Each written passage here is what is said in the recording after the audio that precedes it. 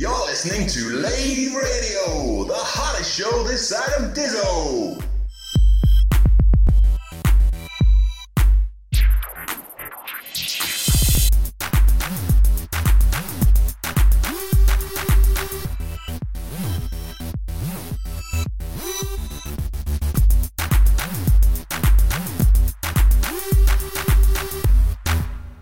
Greetings and welcome to episode 8 of Lave Radio, the podcast that covers the universe of Elite and the development of the computer game Elite 4, Elite Dangerous.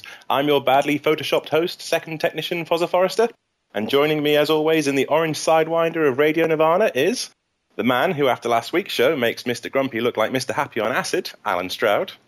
Cheers. What in space are you doing out of the recording studio, Christopher Jarvis? Hi. And finally, Lave Radio's own master control program, John Blaster. Hello. Evening, gentlemen. How are we doing? Sorry, I was just trying to work out, is that an anagram? It is an anagram of Stabler. Yes, it is. That's pretty good. That's what I thought. Quite jealous about that. Yeah, he's showing his IQ this week, isn't he? Yeah. I just realised that I've submitted my character name to Frontier and I didn't think of Blaster. Now, guys, before we start, we need to, Lave Radio needs to issue a retraction and a correction for a couple of things we've said in the last couple of podcasts.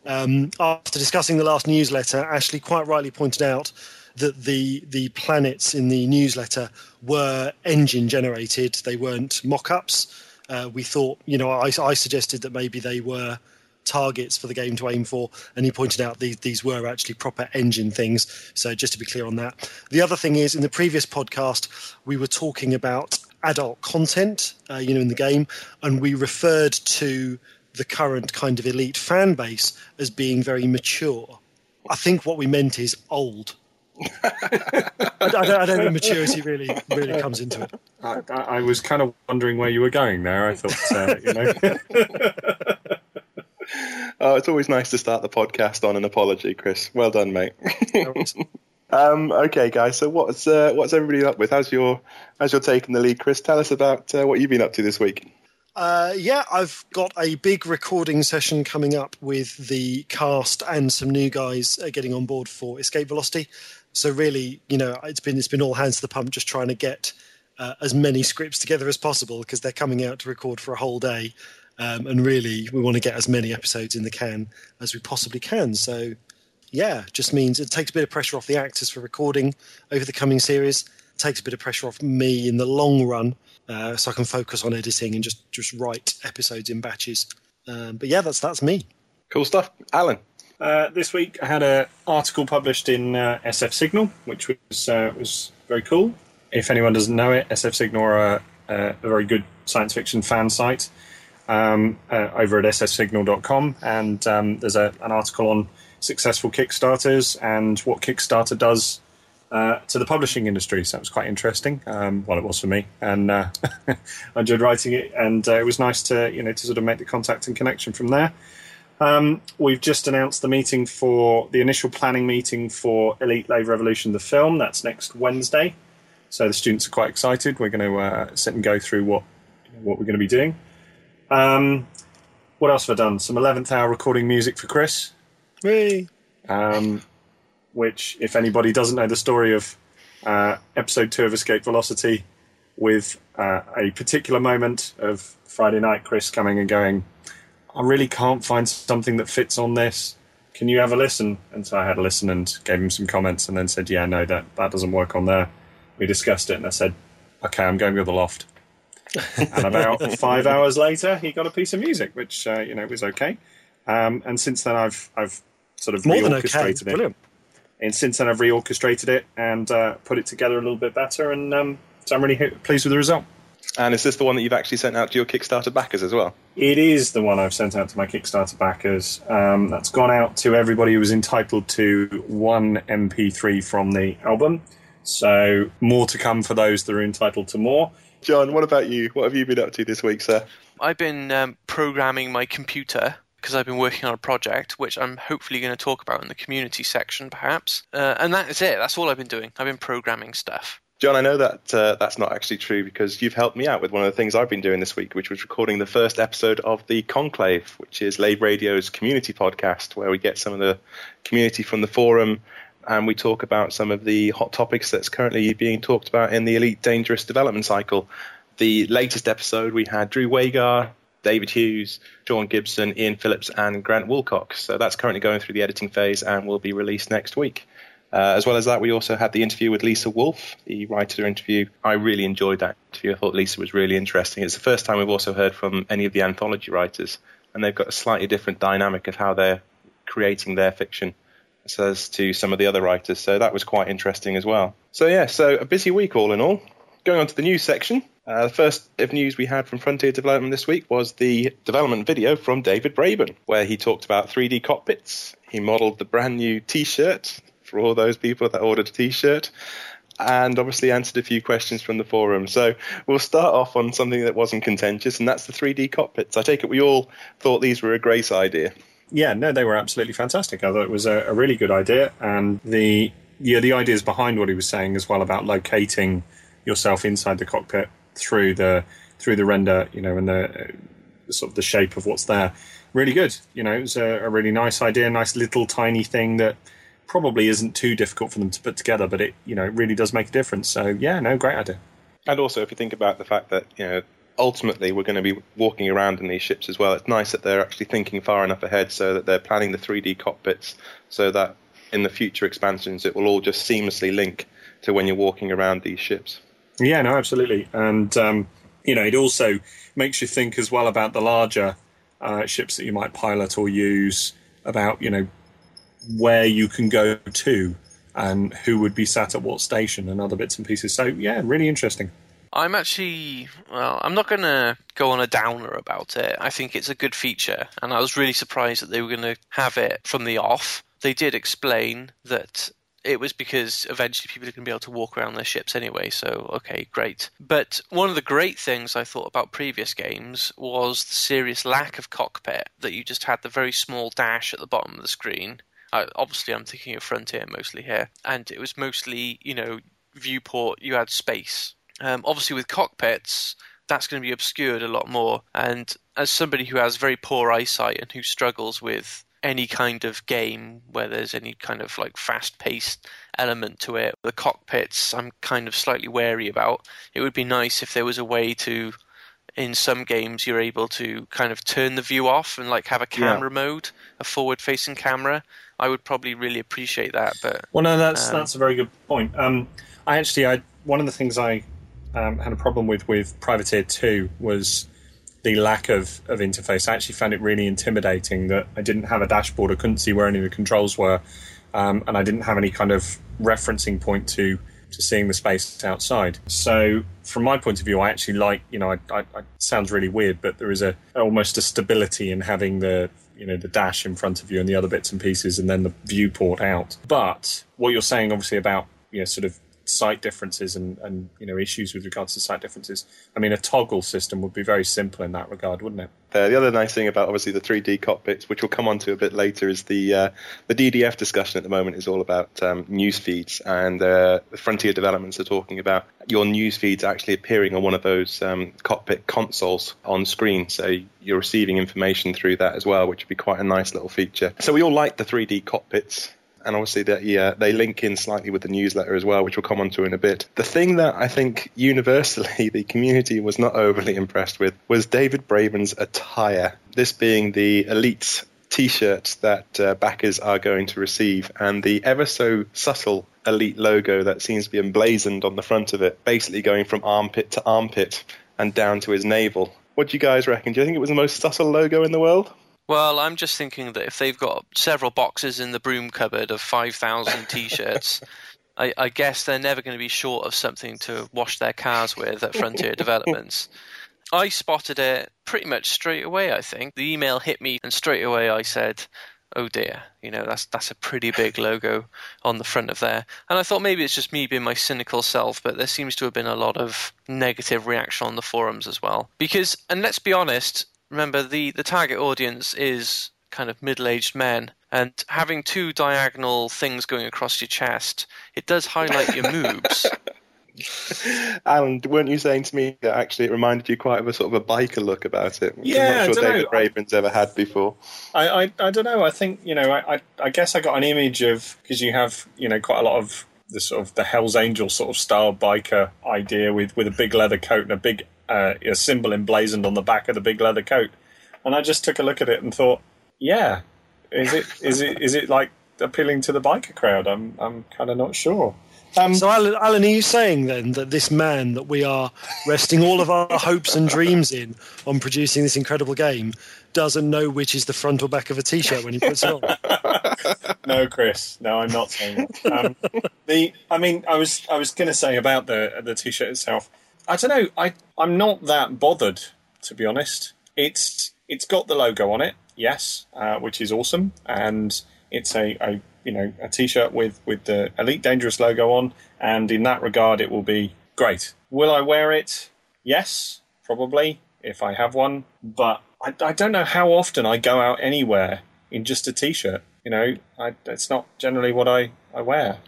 I think it's always true, though, because over the years I've picked up a lot of kind of game T-shirts, and I've never really... admittedly, I used to wear them when I was younger, and then various girlfriends, beat it out of me that whether or not it's acceptable to wear a gaming T-shirt. But certainly the ones with big logos, have never looked good. And I think recently there's more of a vogue for those T-shirts you can get that aren't actually officially licensed. They have like subtle nods to what movie or whatever they're referencing. So you can buy you can get like a Terminator 2 T-shirt that rather than having Terminator 2 on the front, it has like a staff badge for Cyberdyne Systems or something like that. Or you can get like a crew T-shirt for the marine ship out of Aliens, that sort of thing.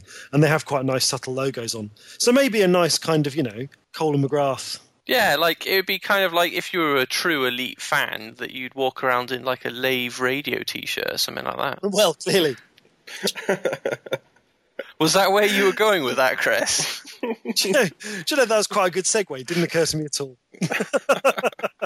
Oh dear. Okay, so the other part of obviously the David Braben video was the questions, and just picking out the ones that we thought were quite interesting. The question about whether or not repair kits are going to be available in game, and David Braben obviously said yes, there will be a module that will repair your ship to a smaller degree, but the main aspect is that if you're going to do an Explorer role, then you're probably going to have to save up and buy the Explorer class ships, which are a little bit more resilient sort of breakdowns, a little bit more sort of catering for the long distance journeys.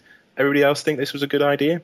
Yeah, and I can't remember the exact words, but you remember the hull repair kit from Frontier? You could buy a hull repair system, and it took up quite a sizable amount of your ship, so it was for larger ships only. Yeah. And although he didn't say it, I thought he was almost like insinuating that kind of technology would be there, which was like this nanotechnology. And I suppose that would fit quite well with the exploration, in so much that if you're going to explore, you need a large ship. And so that would be available. And so you could maybe not worry so much about your hull getting damaged. You would just need to return to the core systems, whatever, every so often to get your hyperdrive serviced or whatever.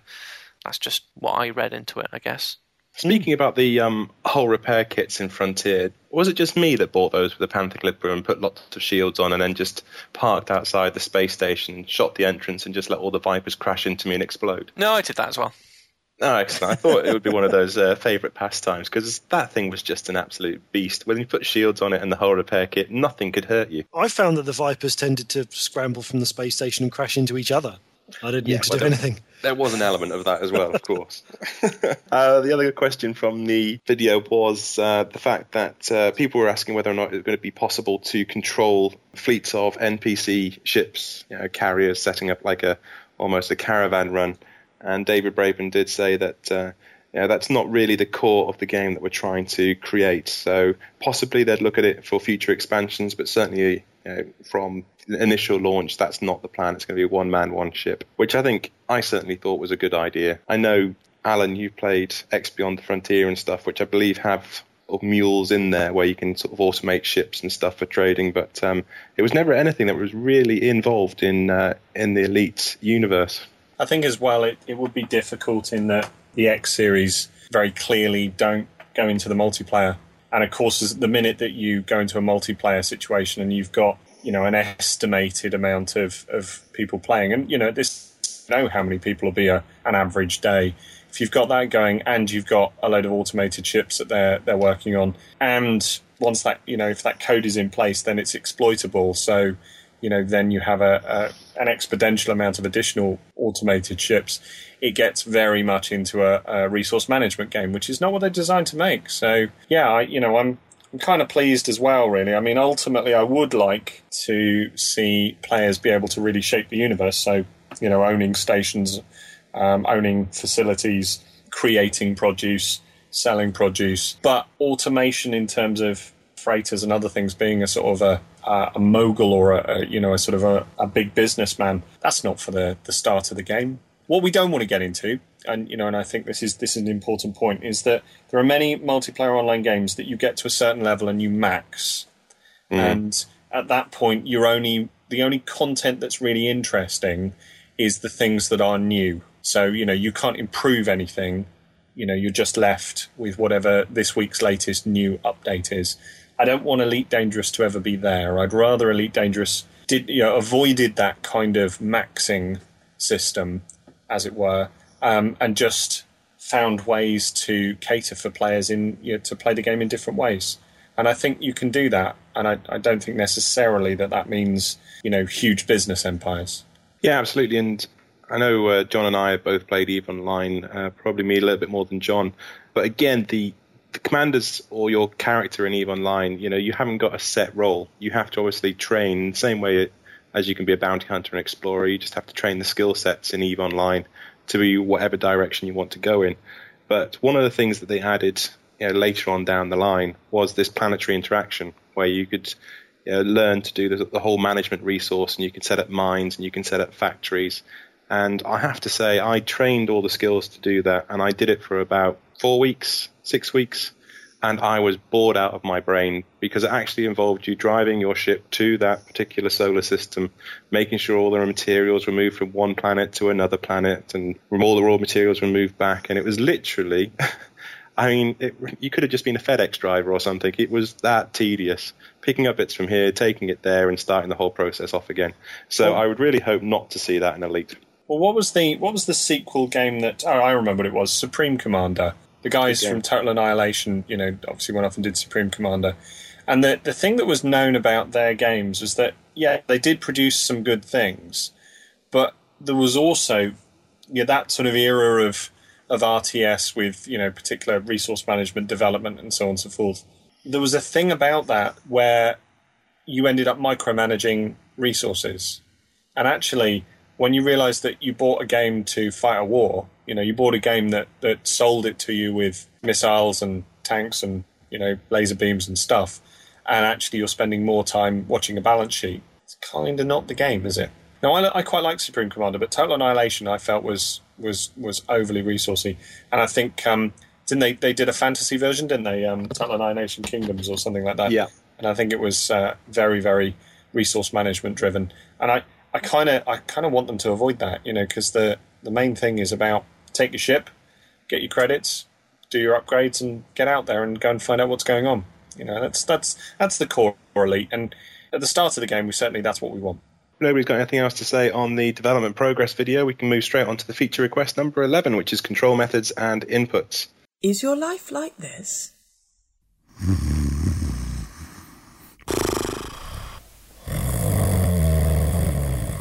It could be like this.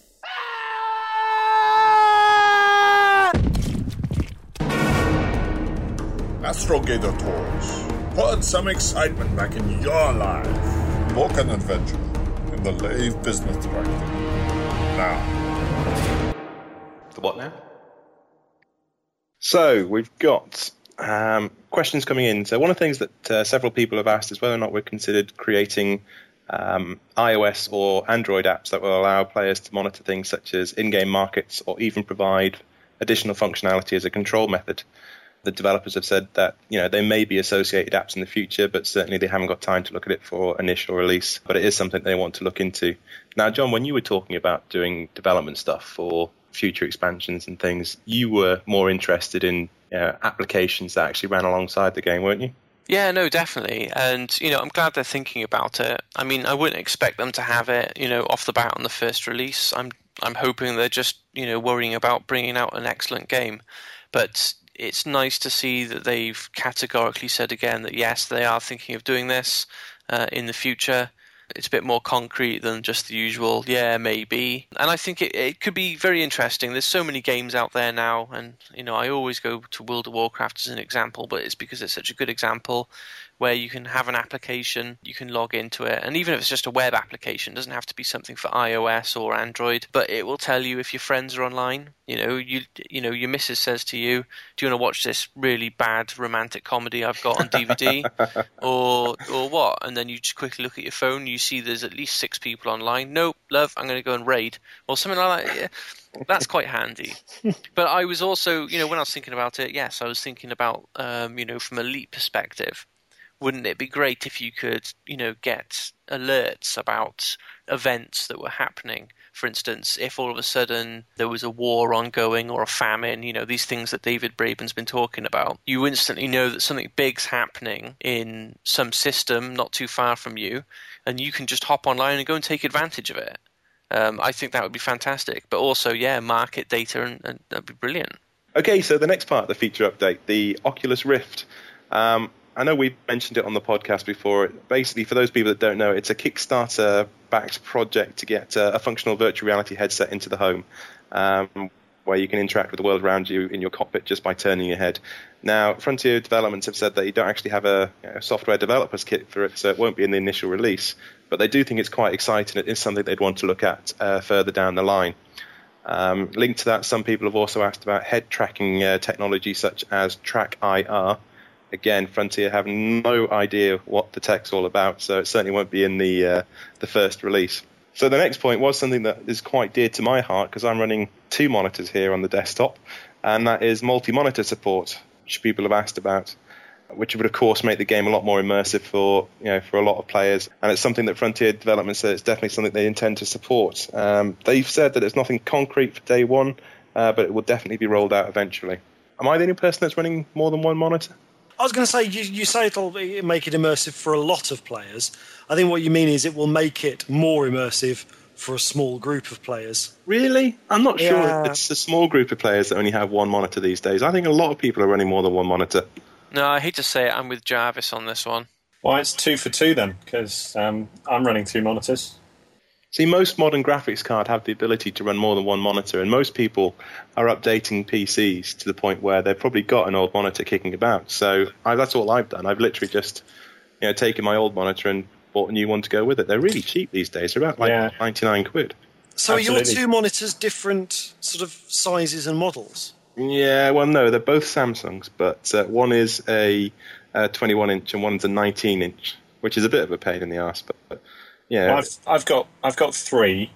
I've only got 2 rigged into the computer at the moment, but I'm planning to put all 3 on for the for actual gameplay, because I'm rekitting the loft to manage sort of more stuff.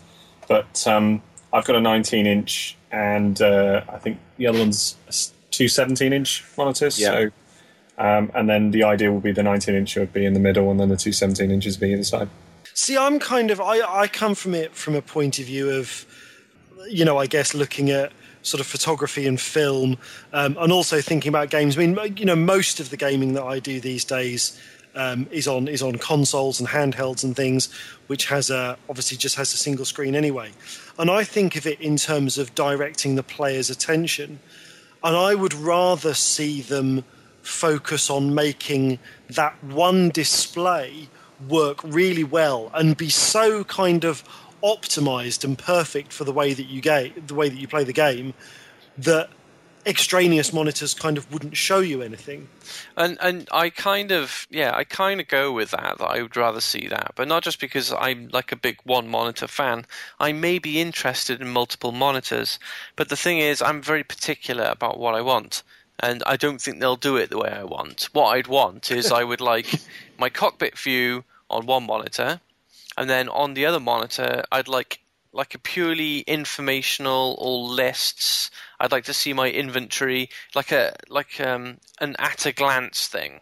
It would be a very utilitarian view, not as a lot of people would want, where they'd have, say, their one monitor in front of them, two monitors either side, which would be like either side of the cockpit, so they could see out the sides. Yeah, no, I have to agree with you on that, John. It's not what I'd want. What I'd want is a one monitor viewport, and then using the other monitors for utility functions. So you might have the star map on one monitor, and you might have definitely the trade screens and newsfeed on the other monitor. So if you were using three, I don't know. Going back a step, isn't that what your apps are for? That's the whole point, Chris. You can connect the two ideas. So actually, if you programmed it for because you got different styles of play for different people. If you programmed it for 2 or 3 displays, then if the use of an additional device like a Kindle or an iPhone or an app, an iPad, effectively just took the feed of one of the monitors, that'd be great. Okay, so maybe you put a bit of key functionality into it as well, so that it can actually register an input just like your keyboard can or just like your mouse can. But that would do, and it's actually a fairly easy way to implement both solutions, because we're talking about lots of different people playing games in different ways. My setup is going to be entirely different to Foz's. It's going to be entirely different to yours. It's going to be entirely different to John's. If you just make it simple and unify the two ideas together, then it's not a difficult win. Well, going back to what we were already talking about in terms of Supreme Commander, Supreme Commander was the first game that really advertised itself as a multi-monitor interface, and all they did was exactly what John's just said. So on the one side, on say your left-hand monitor, you had the overview of the the map where you moved your units around, and then on the right-hand side, you had all of your as Alan says, your micromanagement. So you'd have your overall sort of top-down map with little icons on, so you can have the overall view of the battlefield. But then you've also got your energy management and what's in your build queue and stuff like that. EVE Online does it slightly differently, where you can just basically expand it onto the monitors. So that viewport that you were talking about, you can literally just stretch it straight across the two. And for a game that's as pretty as EVE Online, having the extra real estate on screen is lovely. Really, really nice. And also with the big fleet battles, it does help to give you a bigger sort of overview of exactly what's going on. Now, I don't really mind. If there's an option of doing it one big viewport's great. If there's an option of having it so you can see your inventory or your star map and another thing on the other monitor, that'd be fine with that too. But I do think in this day and age, for a space sim, you should probably have multi-monitor support. Let's look at the previous games. The previous games had functionality set into the F keys, and you could effectively go to different aspects of your play depending on which F key you pressed. If there was an ability just to set those F key screens up so that they dropped over to different monitors, job's done. Because in both senses, certainly in Elite, if you remember all that way back, you could look at your side view and you could look at your rear view by pressing an F key. But you could also look at your star map, look at the details of the planet that you were aiming for, look at your commander card and your inventory by pressing an F key. Moving on to the next point, there was questions asked about whether or not Frontier development will actually include voice recognition in the game, or if it was something they could implement. The general consensus from Frontier was no, which is fine because I'm not sure it really added much anyway. But finally, the last point on the feature update was the happy knowledge that for those joystick fans out there will be joystick support from the get-go.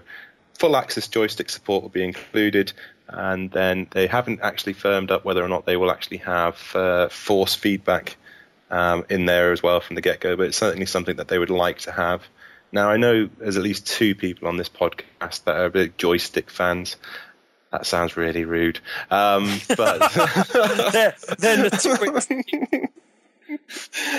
but John, Alan, tell us why joysticks are so important in Elite Dangerous. Yeah, joysticks, yep, great news. Force feedback, don't really care whether it's in or not, because I don't like it. I usually turn it off. Oh, really? Because I would have thought force feedback, if you were getting shot, with what David Braben was saying about sort of the effect of shuddering in your cockpit and stuff, that would be actually something that force feedback would be really helpful for. Yeah, to be honest, I don't like force feedback, and to be honest, when somebody mentioned that the cockpit was shaking, I didn't like that idea either. It's just too much overload for my simple male, only being able to concentrate on the stars in front of me kind of mentality. But, I'm sure some people would be like really happy to have force feedback, but it's just, I'm not bothered. But you see, this is where not all force feedback is equal, because force feedback these days tends to come across as, a little bit of kind of vibration in the control pad or whatever. But force feedback, when it's done really well in a quality steering wheel or a quality joystick, to give an example, the first time I experienced it was with X-Wing Alliance, and a friend of mine had the Microsoft Sidewinder with force feedback.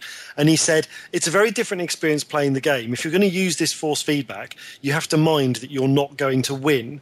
And I didn't know what he meant, but basically the motors in the joystick are so strong that when your craft gets hit, it forces the stick over to one side, and you actually physically aren't strong enough to pull the joystick back, to pull your craft out of the spin. This wasn't just a little bit of vibration to suggest impact. This was actually directly mapping the maneuverability of your craft to your ability to control the joystick. And in the same way, if you've got like someone with a good quality force feedback steering wheel, if you're playing a game like Gran Turismo 5, it's not just a little bit of rumble when you kind of go over, the white line. You can actually feel through the steering wheel how much traction your tyres have with the road. In the same way that you can when you're driving a real car, you can tell by the feel of the steering wheel if you're in a skid. It's the same in a good quality force feedback setup. Yeah, and I think racing games have done it better. Your last example, definitely. I didn't realise there was a joystick out there that was so powerful that you couldn't control it, because I couldn't. I ended up having to bring a second hand up onto the stick to try and pull it back to the centre. Surely there's people breaking their joysticks, because you can have some real strong dude saying, "No, I want to recover from this spin," and just ripping the whole thing apart. I mean, maybe the level was set too high, but it was very immersive. Okay, so for this week's DDF, we have two topics. We've got communications in Elite and the newsfeed aspect in Elite. Going straight into communications in Elite, it seems to be quite a straightforward proposal, this one. So we're not going to spend that much time on it. The idea is that ships in the Elite Dangerous Galaxy communicate through text communications messages on the whole. These can be quick messages granting permission to dock, or long exchanges debating a mission or a deal. There'll be two types of communication interaction in the game. It'll either be player to player or player to non-player controlled NPC. So players can lock onto each other and hail each other's ship as long as the other player isn't actually ignoring them or they're not on the ignore list. And then they have three ways of communicating. They can either choose to type a message with a sort of free text mode, or they can use the inbuilt voice chat, or they can send over pre-configured messages. All pretty straightforward stuff. The stuff to the NPC characters, that's all going to work through text communications, and it's all going to be preordained messages such as request, docking permission, or market information, etc., etc. Anybody got any points on communication? I mean, to be fair, this is actually one of the most straightforward DDF proposals that we've seen so far. Yes, it's very straightforward, and yeah, it all seems pretty obvious. It's all fine. I'm just going to put it on the record that by including voice chat, it's quite interesting, because obviously, they've got this idea of 32 players. I know it's not set in stone, it may be more, but that's a lot of data over a peer-to-peer network, and obviously if you start adding voice chat into that as well, I'd be interested to see how that works in the real world with, talking just about the UK in general, average broadband speeds and things like that. It'd be quite interesting to see if they can pull it off. I think my concerns about it, they've got this thing in here about whether or not they need to think about like an abusive language filter. Yeah. And I'll be honest, my hope is that they don't. I appreciate the reasons why you have filters on things, but my experience of gaming over the years has been that most systems that have filters, people who really want to get their point across or get something rude across find other ways of doing it that cheat the filters. And more often than not, the filters block out something that isn't intended to be rude. I mean, these lists of abusive words they come up with half the time you end up getting stuff, filtered out that doesn't need filtering out. And I mention it because it's actually on the Frontier forums. I tried to make a reference to, I was talking about something to do with history, and I made a reference to Nazi Germany. And the forums asterisked out the word Nazi. And I'm thinking, what are we censoring history now? Do you know what I mean? Well, don't you know, Frontier Development's a massive Holocaust denier. Oh, they are massive Holocaust nuts. But I think it always is. They're too difficult to implement, and I think most of the time you end up censoring people who aren't trying to be abusive, and people who really want to be abusive will still find a way. So. I think, to be fair, that the whole idea, looking at other multiplayer games, the language filter is purely to tick a box. Yeah. In terms of ratings. If you want to have players as young as 14 playing your multiplayer game, you need to put something in place, even if and let's be honest, as you said, in reality it's ineffective. And it's going to just be a pain in the ass for most people. As long as players are able to say, look, I'm over 18 and I'm a big boy now, I'm going to untick the asterisk box, I want to see the word Nazi, then I think it's okay. Because that's going to ruin a lot of my whole role-playing experience in this game, if I can't say that. You're going to play the first ever Nazi pirate in space. Totally. I believe Iron Sky probably beat him to it. It's a film I haven't seen, actually. But no, Chris, your point's well made, because it was pretty much one of the first or second responses to this proposal. And someone just quite happily demonstrated all the ways that you could possibly say F you or the equivalent, avoiding all the filters, using all the special keys that you've got on your keyboard to, and it was quite obvious that if someone, as you say, wants to get around it, they can. But as John quite rightly points out, you need to have it the tick box for your ratings and everything else. So as long as it's not stupid, I don't think it should be too much of an issue. The other point they said might be an issue was the fact that do they have an open system where anybody can hail you with a voice chat, or do you have to actually accept it? So if you have got a spotty 13-year-old insulting your mother, are you prepared to just let that one go straight through, or should you have to accept the message before it can be broadcast to you? I think it's fun gameplay role-playing to have a thing that comes up that says incoming hail, and you choose whether or not to accept it. I think that's a nice trope from kind of sci-fi movies that it would be fun to actually have in-game. I think they could make a feature of that. Yeah, and cutting them off as well, because totally. You've had that happen in several games where you're midway through captain to captain having a chat, and suddenly one decides to cut the other off, and they don't know what they're going to do next. Yeah, it's all good. I think that's all good fun. And besides, we don't want too much sort of blocking on this, because otherwise John and Penthux won't be able to roleplay with each other properly, will they? No, big shout out to Penthux, who is the probably the hardcore role player that we come across on the forums. Well, I hate to say it, given the factions that both of us are in favour of, I don't think there's going to be much comms anyway. I think as soon as he sees my name appear above a ship somewhere, he will just attack me. So I don't have to worry about any foul language from him. Well, I'm sure that you will probably want to reply with a little bit more Imperial propaganda to incite him, but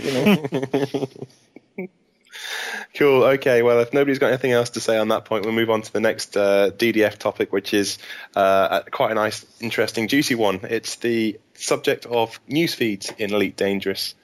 And obviously the goal of news feeds is, as it states in the DDF, to provide the player with useful and relevant information about the game world and present that information in a varied and interesting fashion, but be extensible to allow extra content or features as the game develops. So it needs to be expandable. So the way these are going to work, the news feeds in Elite Dangerous are going to be presented, as we said earlier on, in one of the screens in your cockpit.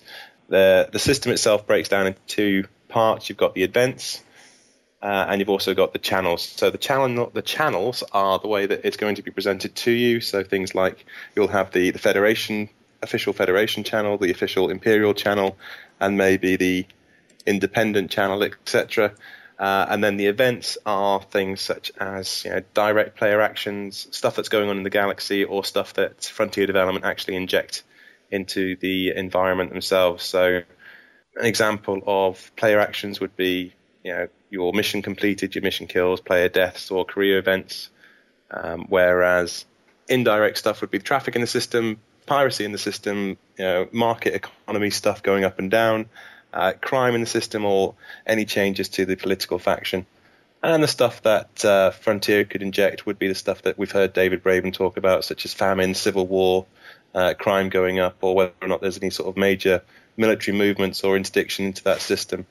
It's something actually that has been sort of quite a tricky thing to map out. I mean, you and I both know, Foz, from the presentation in the DDF, most of the response from the DDF members has been incredibly positive. When the proposal was put forward, everybody went, "Yeah, this sounds fantastic. We really like it." The devil's in the detail, really. I know, having spoken to Michael about this one a couple of weeks prior to it being put forward, there's actually, there are quite a few things that are going to be quite thorny implementations, as it were, and that's quite a tricky challenge for him. He's had to put an awful lot of thought into this process. So we've kind of bandied around a few ideas and sort of chucked things backwards and forwards, and it's great that it's now a really robust proposal. It is going to be about how they can manage to program it and implement it. These will all feed into the channels, so you'll have dedicated channels such as the Imperial Times, the Federation News Network, or the Daily Hunter for specifically bounty hunter related news. And each of those different channels will portray the same information in slightly different ways. What do you guys think about this? I think it's interesting. I like the idea, though, of these different kinds of papers. And I think it'd probably be too hard to do, but it'd be almost nice if there was some way that different types of news publications could have slightly different biases in the same way that real newspapers have biases. So maybe you get like an Imperial newspaper that talks about these dreadful things that the Federation have done, and then the same events are reported by a federal newspaper saying about this wonderful progress. And then like in the middle, you have something like The Sun, which says tits and football. An extra level to the channels is the inclusion of adverts. Now, adverts are content added to the channels to provide some colour and variety. The idea is they should also add some humour, as seen in some of the previous Elite games. They also add a bit of authenticity and depth by expanding the fiction within the universe. Now, Frontier Developments are proposing that these come in two forms: authored, so adverts that have been authored, so they're hoping to get the fans involved with this as well as write some of them in-house. And the second one is procedural, so there's template adverts for things that are local to the system. So Lavian Brandy would be an example, and these are generated in the same system to create a bit of local specialities. I don't know about you guys, but when I saw adverts, I really got quite excited because obviously, adverts are something that's very dear to our station's heart, the Lave Radio adverts. And I would hope that they do exactly that. They add a bit of humour and they add a bit of expansion to the fiction within the game, not the game. Well, yeah, I mean, it'd be great if they took our idea for adverts and put some humour into it. I think it'd be great. I'm excited about the procedural stuff because obviously all my scripts are procedurally generated. I've got an infinite number of monkeys out the back. Every now and again they come up with gold. The only problem is they have to share one typewriter. That's what takes the time. It's carnage out there. But what about the serious aspect of this? The fact that they can actually leverage the community, which is obviously one of our strongest points in Elite Dangerous.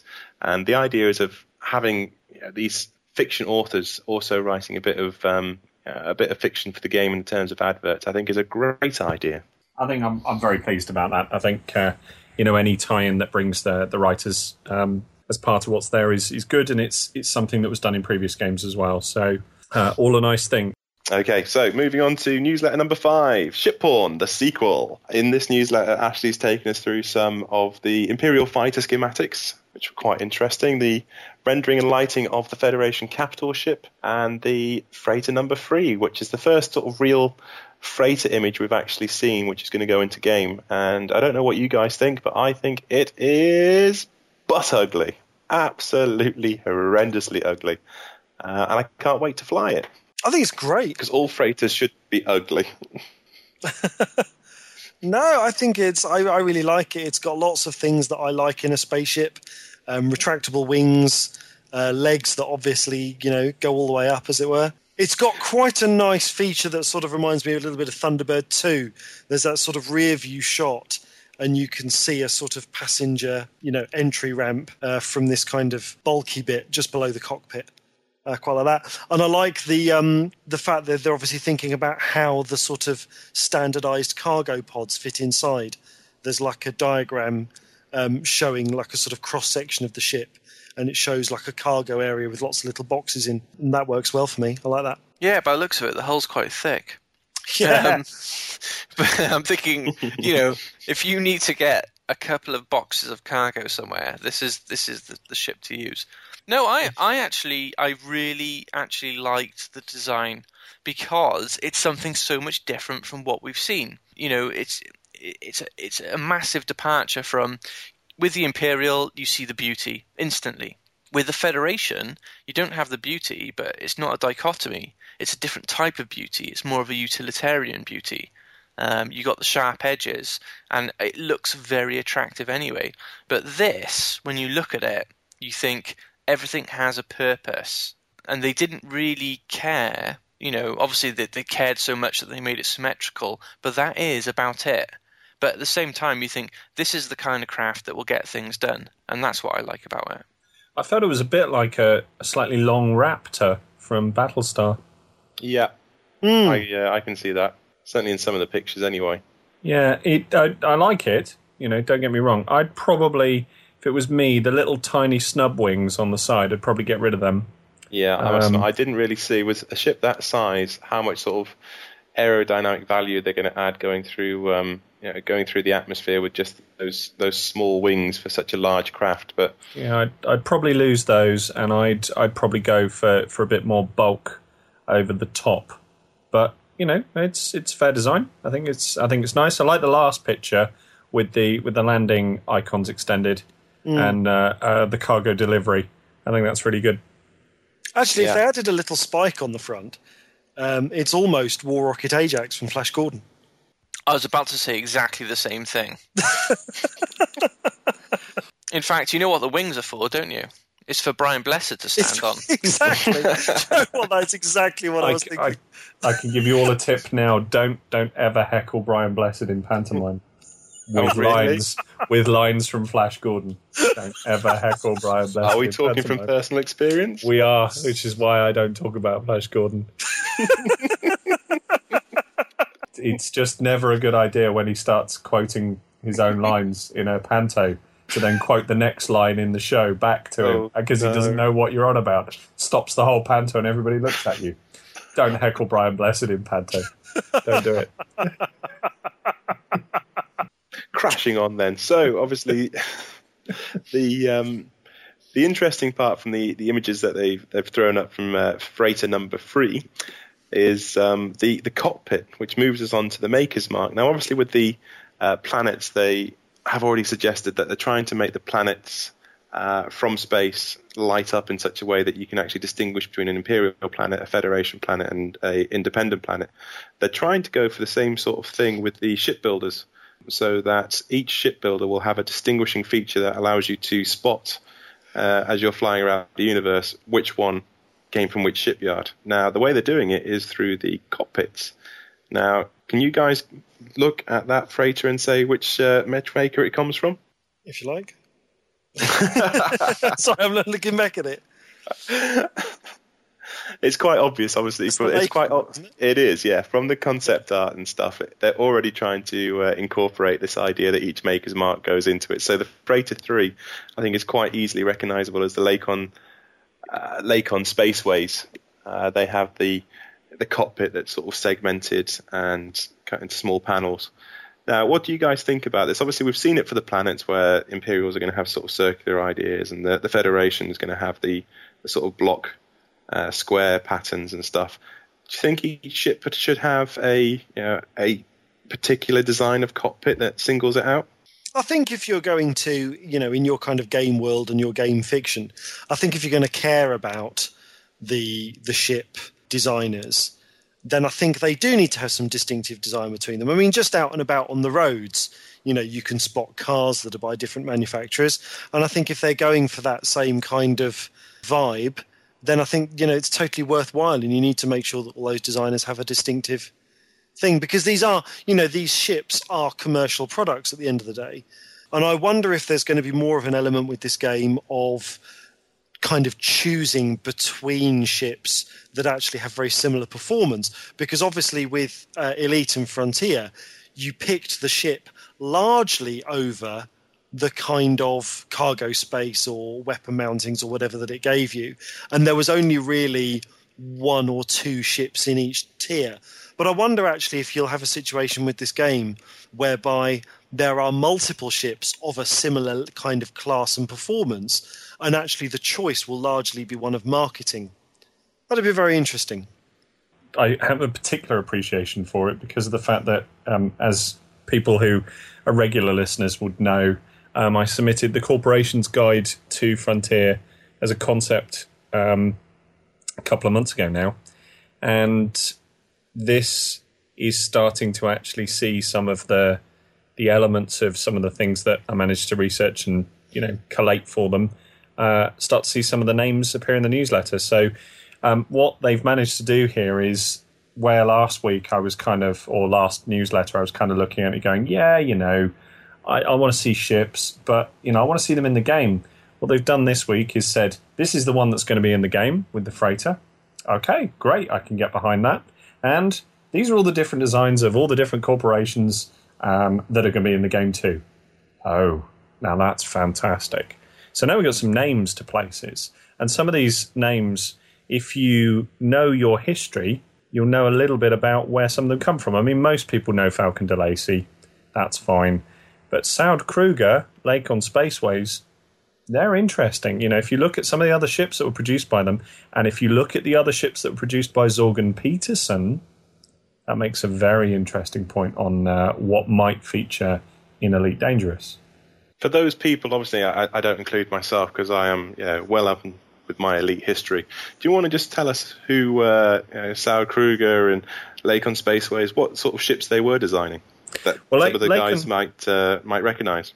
Lakon Spaceways designed the transporter. It was from page 60 of the Elite manual in the, I think it's the Archimedes version or the Amiga version. Then you got Saud Kruger designed the orbital shuttles. They were from page 59. So, both well-entrenched companies in the game system. Gutermeyer. Now, Gutermeyer featured quite a lot in some of the fiction, particularly in Life on the Frontier or Stories of Life on the Frontier. So, they were an obvious fit towards manufacturing Imperial goods because they were an Imperial company. And then Zorgen Peterson, they made the Fer-de-Lance. Ah. Now, the Why did Fer-de-Lance, I think that Falcon de Lacy made the Fer-de-Lance? I don't know why you thought Falcon de Lacy made the Fer-de-Lance, because you're wrong. Zorgen Peterson made the Fer-de-Lance, and obviously that's the only ship Zorgen Peterson made previous to this iteration of the game. So having Zorgen Peterson mentioned in this newsletter, I don't know, does that mean the Fer-de-Lance is making a comeback? Be interesting to see. So if you've got the guide open in front of you, who did Falcon de Lacy make? Falcon de Lacy made all sorts of ships. They started with the Sidewinder.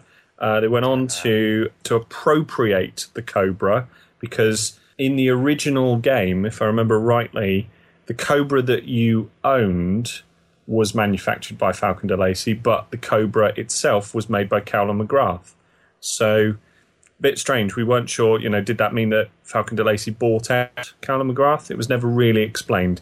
We've submitted some information to try and cover some of these elements and see what's there. So you'll probably find out more later on. Interesting in itself. Core Design, I think, because that's not a historical company name within the old fiction, as far as I know. I think that's a rename for Core Industrial Corporation, and they were the people that built the ASP. Yeah, that is actually very interesting in terms of seeing what sort of depths you guys have gone to in order to create the fiction and the backstory of all these things. It is a shame, I'll say it on record, it is a shame that this background information isn't going to be released by Frontier. Obviously, we found that out last week. because there's obviously a heck of a lot of work. We've said it before, but there's a heck of a lot of work gone into creating the backstory and the foundations of this universe. Well, I don't know about that, Foz. I think if you were to see all of the information as it is, as raw as it, as it's sort of put together for people to write fiction and to do other bits and pieces, then I think it's not necessarily the best thing to have happen. You may well find later on that some of this information is going to feature in guides. I mean, what they've already done with the Sidewinder is give you a schematic. It's going to be something then to look further and go, okay, well, maybe we want a data card for the Sidewinder. Maybe we want, manufacturing dates and other information about the details of manufacture in the current game. We've already got some of the old stuff, but, maybe there's a bit more to come into that. And, you may well find that in-game, when you go to a shipyard where one of these companies is, you're going to find out more information about the company. So wouldn't you rather go journey around Elite Dangerous's universe and find out this information than have it published for you in a Word doc? It depends. I'm quite sad in the fact that I quite like the guide, the sort of the Hayes manual to the Starship Enterprise and stuff. I always got quite a kick out of reading those. So, no, from that perspective, I wouldn't mind. Sure. Well, I think, even then, you're looking at a document that's designed for publication. And I think the key thing here is, if Frontier do decide later on to look at some of this historical information and look at some of the fictional information and go, okay, we're going to make it into some kind of form that, would be accessible for fans and infuse people, then that's a decision to make then. But at this stage, it is stuff that it's very functional, and we kind of need it to know where things are, but at the same time, it's lovely that people are interested because, of course, you want them to be interested. And, of course, gradually, as we develop more layers or, more bits and pieces are written, it's going to make it all the more fascinating. Great stuff. Well, that just leaves us on to the final piece of the newsletter, which was the further example of the procedural generated planets and asteroids. I think everybody can agree, it seems we kind of made the mistake last time thinking it was concept art, that these are actually quite impressive structures, and if you've got a whole universe populated with these, it's going to be quite a pretty, beautiful place to be flying around. Yeah, I apologise directly for this. I kind of skirted past this without really clicking on anything, and at the same time I've got quite a lot of journeying experience in Space Engine, and I have to say these planets look fantastic, and they look a lot better than Space Engine. And the final piece of the newsletter this week is the Elite Fiction Drabble. This week it comes from Dave Hughes, entitled To Market.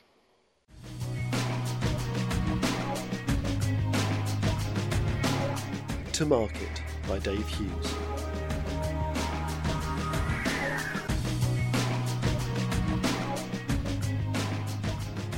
The manifest says they're food. The creatures just sat there looking at Carlo, their dirty, leathery hides covered in dirt and grime from the cargo bay floor. They escaped from the cage, Reed said. Carlo glanced at the soil-covered cage, then back to the escapees with an expression of revulsion. They're hideous. They're really popular in the core, Reed explained. We make good profit on them. But they're filthy. They're covered in their own waste, for Randomir's sake. People eat them. Apparently, Reed shrugged. Crazy, Carla said, shaking his head. What are they called? Reed glanced at her manifest. Pigs.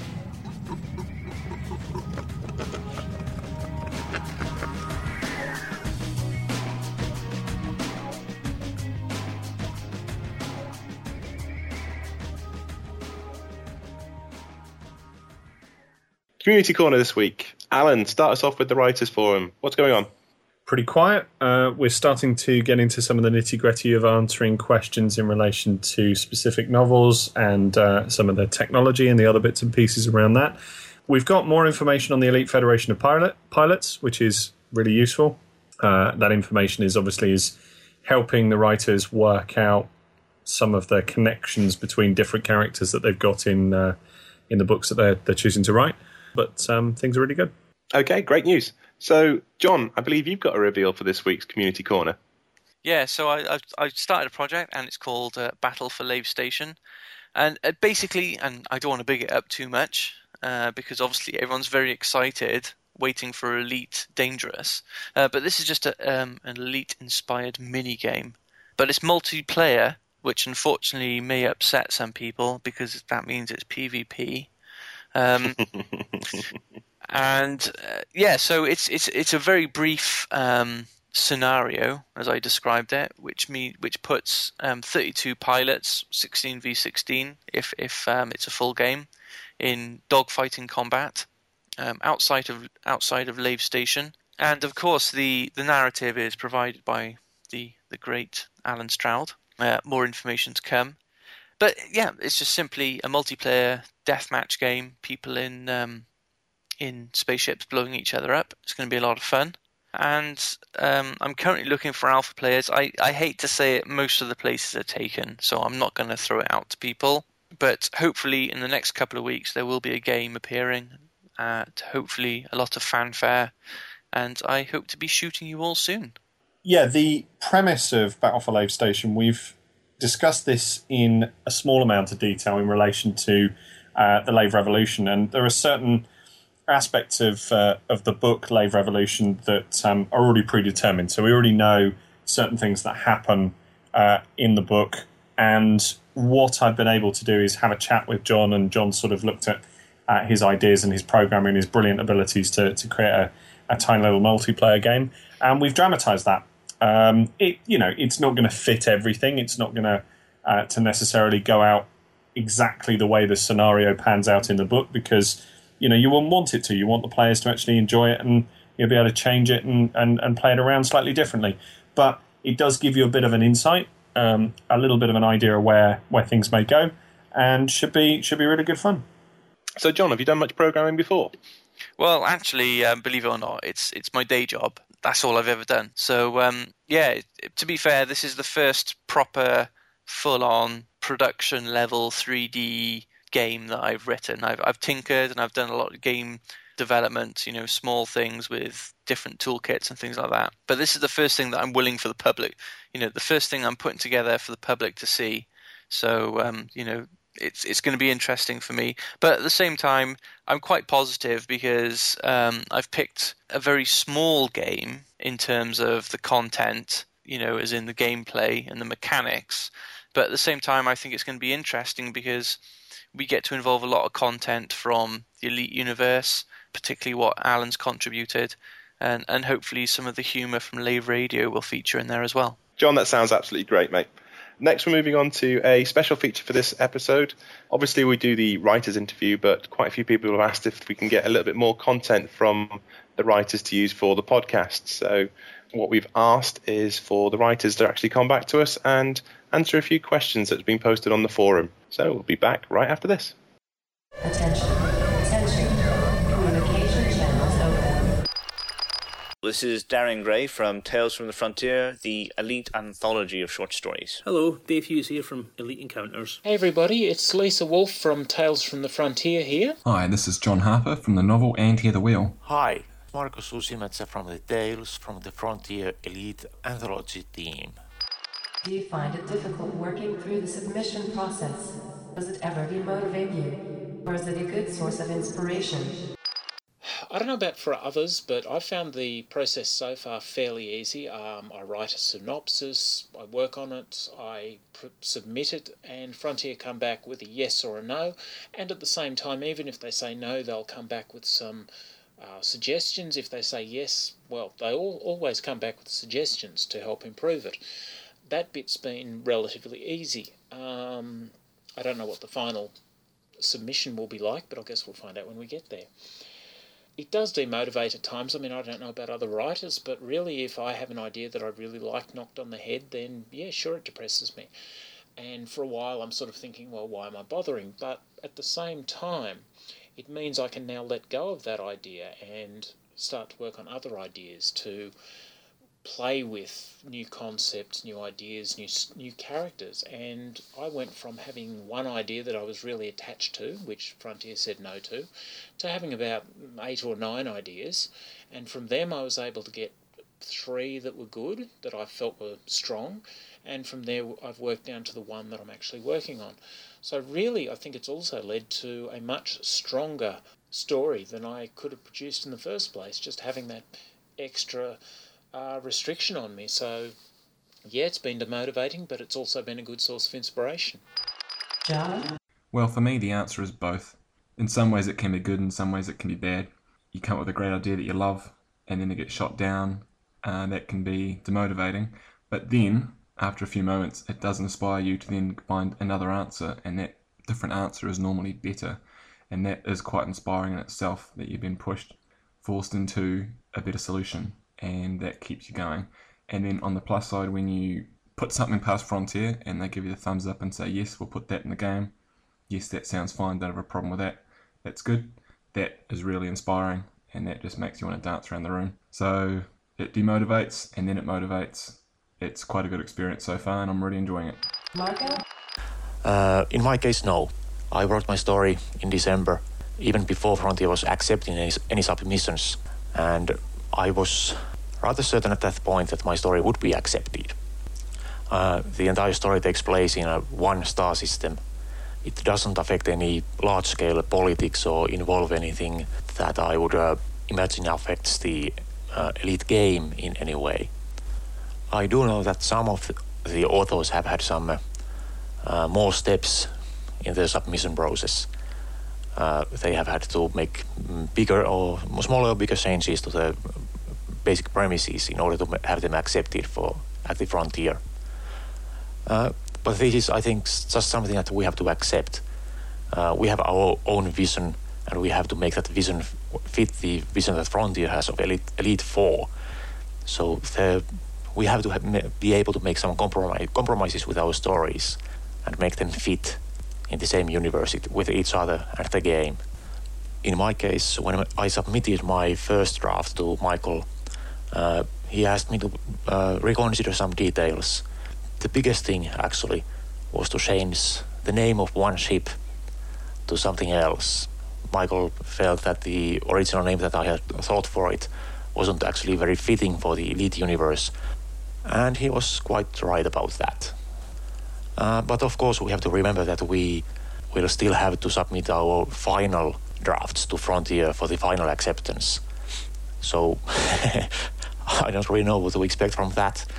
It might change it completely, because my story has only been read by Michael thus far, and I know that there will be more people reading it when we submit it later in the year for Frontier to read.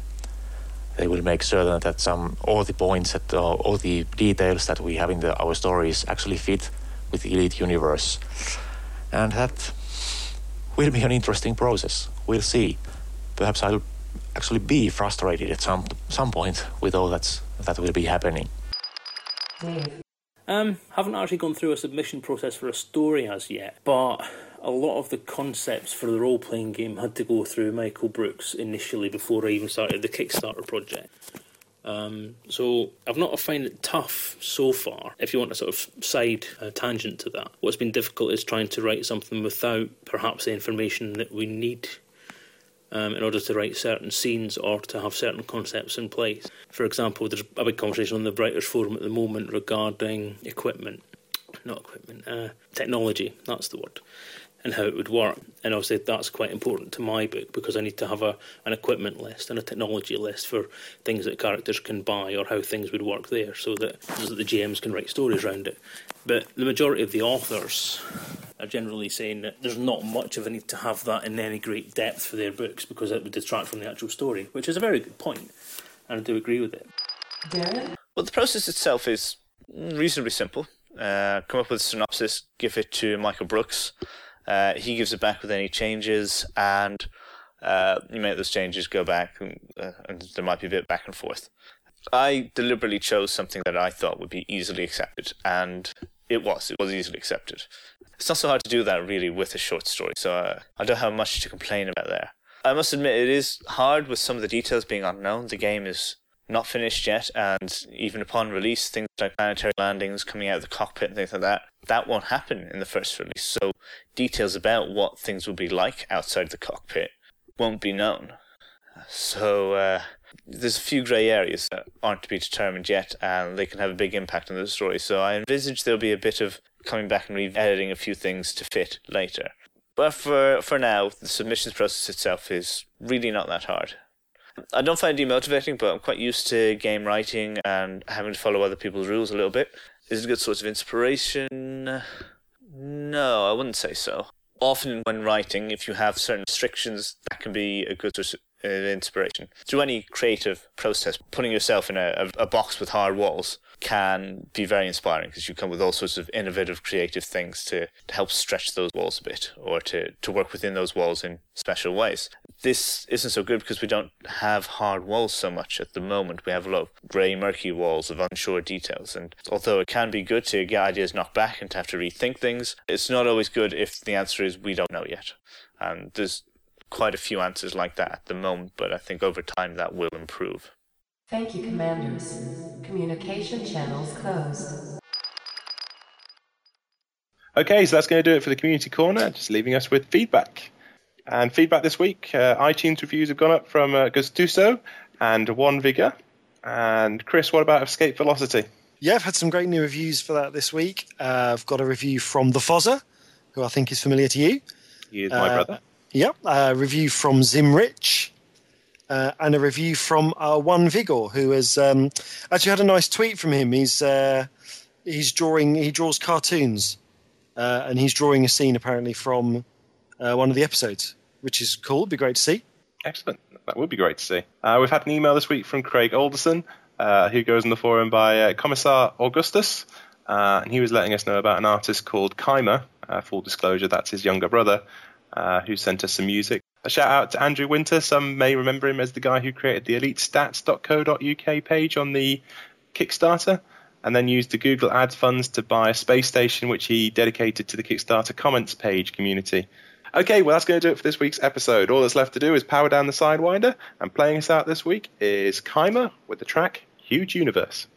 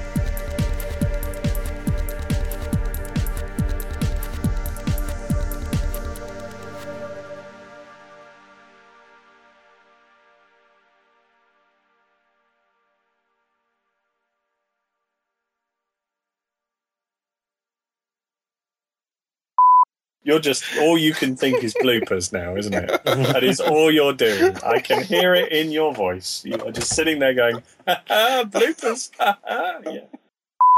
Hold on 2 seconds. Leave a pause. Alan, what are you talking about?